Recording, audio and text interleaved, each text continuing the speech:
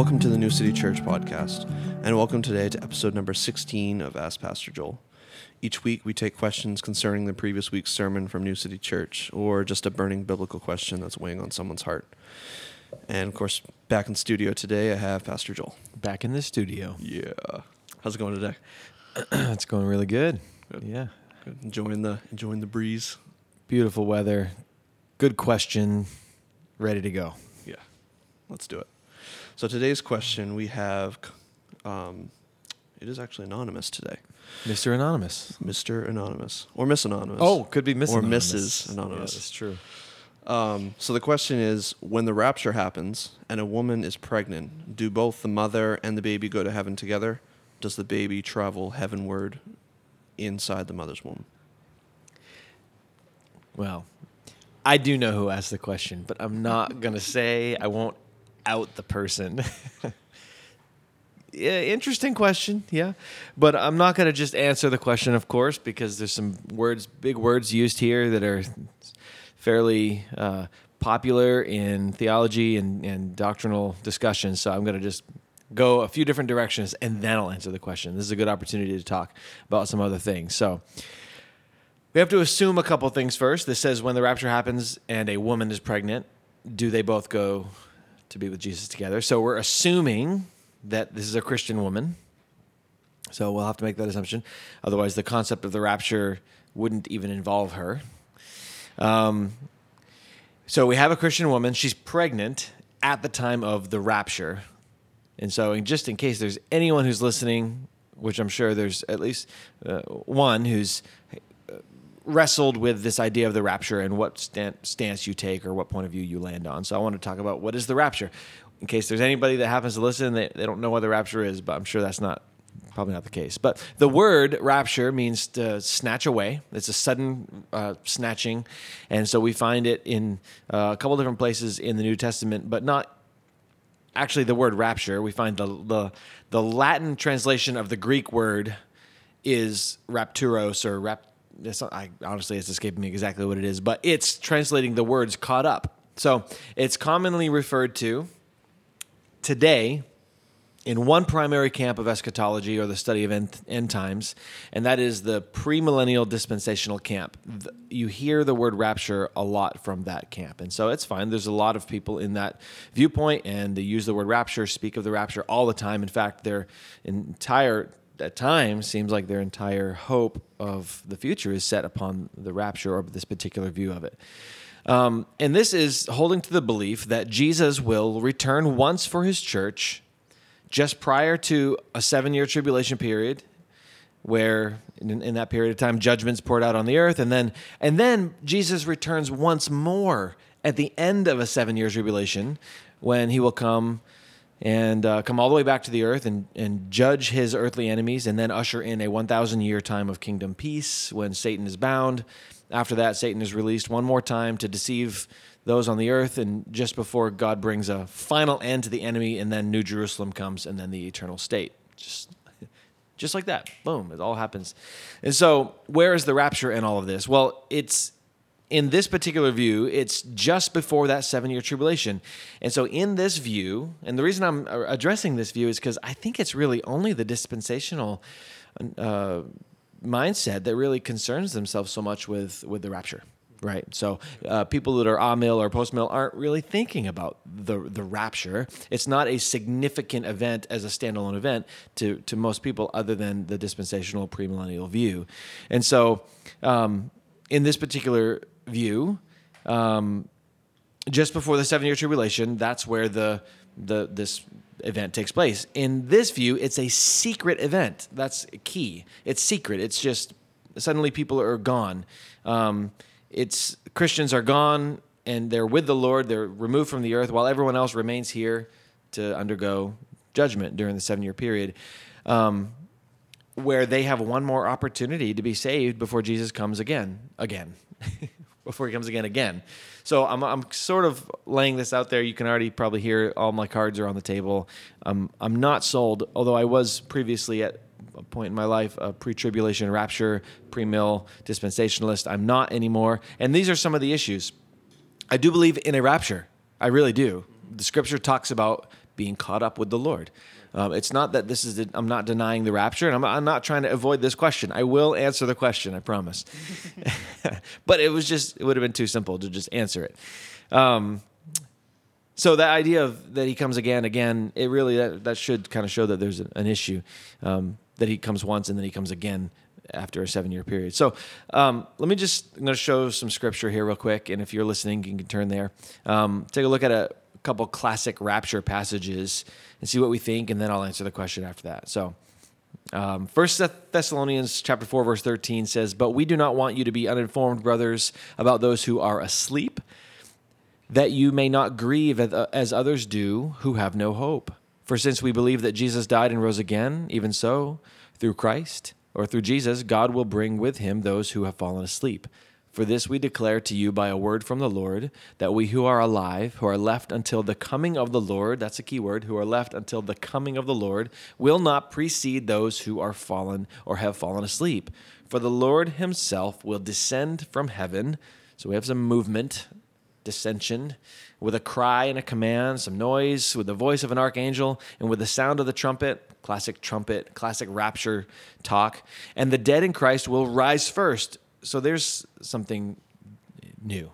That's an important part. The dead in Christ will rise. There's resurrection. There's something happening here. "Then we who are alive, who are left, will be caught up together with them in the clouds to meet the Lord in the air, and so we will also, or always, be with the Lord. Therefore, encourage one another with these words." So we've got this event now. It's put forward. This is a classic rapture scenario, because we see the words "caught up together" and "in the clouds."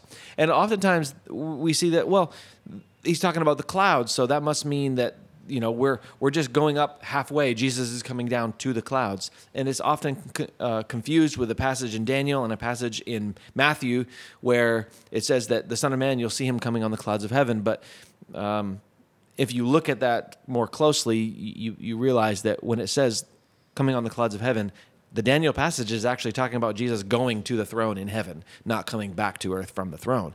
So when we think of clouds, we don't have to automatically think of Jesus coming to earth, because the scriptures have used that scenario as not Jesus coming, but Jesus going in the ascension.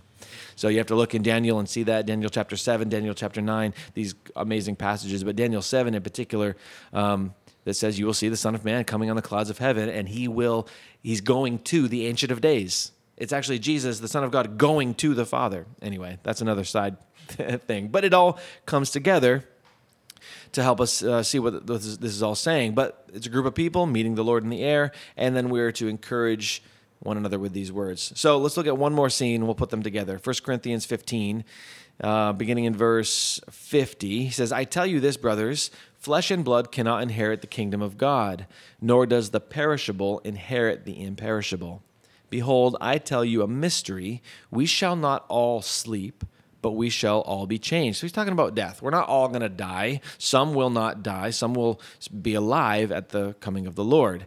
We shall all be changed, though. That's one thing that's going to happen to everyone. And what's he talking about? A transformation of the body. He's talking about changed into new bodies. Imperishable must be, the perishable must put on imperishable. And so he says, in a moment, the change in a moment, in the twinkling of an eye, at the last trumpet. Now, I'll just pause there for a second just to say, there was a time where I thought that the twinkling of an eye was the rapture itself. Like, that's how quickly we're going to all be gone. And it's just going to snap, we're going to be gone. But this is talking about obviously something more than that. This change, this will happen in a moment, in the twinkling of an eye, at the last trumpet. Again, the trumpet, similar to the Thessalonians passage. "For the trumpet will sound, and the dead will raise imperishable, and we shall be changed." That's a transformation process that's happening. "For this perishable body must put on imperishable, and this mortal body must put on immortality. When the perishable puts on the imperishable, and the mortal puts on immortality." So it goes on to talk about, "O death, where is your victory? O death, where is your sting?" We know this is talking about the resurrection, but there's so much similar language here to Thessalonians. The trumpet, the changing, those who are sleeping, this is the same event. It's the same scene described in Thessalonians. When the dead in Christ rise is is this an evacuation process? Is that what that's talking about? So if we say that the dead in Christ rising that Paul's talking about, if that's an evacuation of believers followed by 7 years and then another event after when Jesus returns with the first group and all who have died before, and then he brings judgment, is that what this is saying? It's not what I don't believe that's what it's saying. Just by reading the plain text, the next event that we're waiting for is the return of Christ. The whole point of this is to say the return of Christ is what we're waiting for. And until that time, what we're doing is working here, calling citizens into the kingdom of heaven with the gospel. Those citizens are called the church, the bride, the sheep of God. There is a resurrection coming. And I believe Scripture teaches that the resurrection and the rapture are a simultaneous event at the return, one future glorious return of Jesus Christ, when the dead in Christ will rise. And also those who are alive at the coming of the Lord will also be changed. None of us will escape that. But it's interesting, it's not only those who are Christians who will experience the resurrection. It says, do not marvel at this, for an hour is coming, this is John chapter 5, when all who are in the tombs will hear his voice and come out, and those who have done good to the resurrection of life, and those who have done evil to the resurrection of judgment. So every person experiences the resurrection. Why did I not want to just answer the question? Because it was fun to talk about this, first of all. And it's really important. It's really, really important. So you picture that woman who's a believer. Okay, she's pregnant.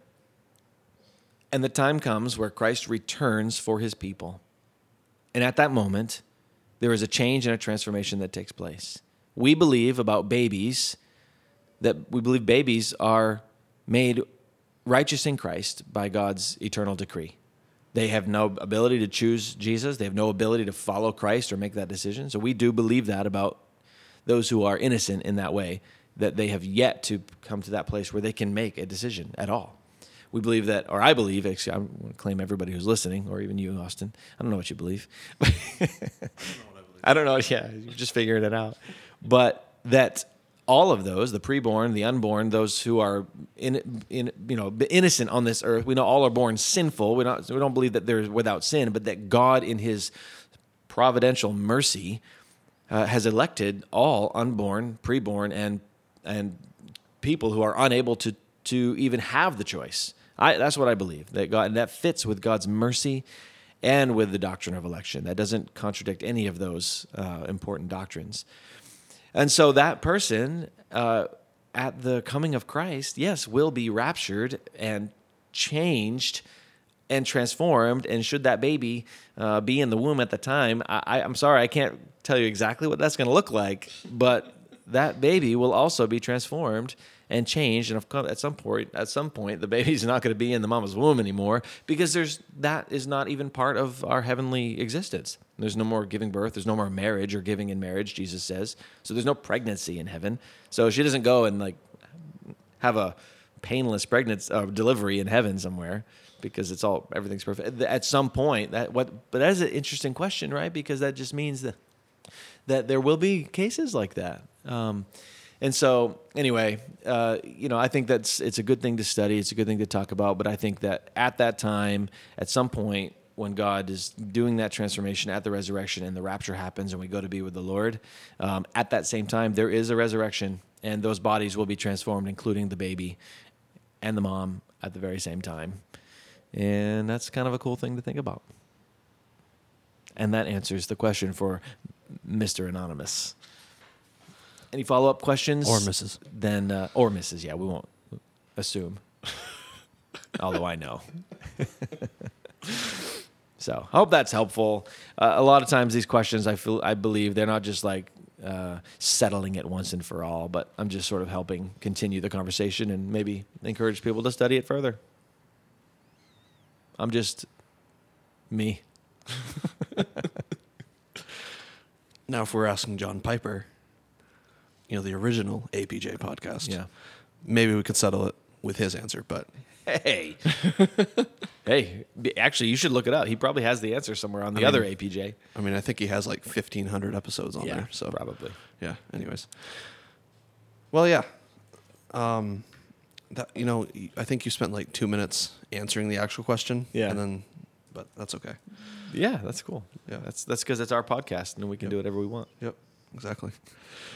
Well, Mr. Anonymous or Mrs. Anonymous, we hope that was a sufficient enough answer, and it was a help to you, and for anyone else who is listening. And so, if you have a question that you would like answered by our Pastor Joel, we would love to hear from you. And so we would love for you to text us your question to 207-790-1955. One more time, that's 207-790-1955. And we will answer your questions, Lord willing, in future episodes. And if you were blessed by today's episode, we would love for you to continue to check out episodes like these, whether it be the Ask Pastor Joel segment or the segment where we put our weekly sermons up. So if you want to stay connected with us, you can hit the follow or the subscribe button at the top of our page. And also, please make sure to give us a review if you listen, as it helps us out a lot with getting our Christ-centered content out on these platforms. So that's all we have for this week. We hope you have a blessed weekend, and we will see you next week. Bye. Thanks for listening to today's episode of the New City Church podcast. For more content from New City Church, check us out on any of the major podcasting platforms. Or if you want to find our gathering times, location, or any other information about New City, check out our website at www.bathnewcity.church. We hope to have you join us next episode.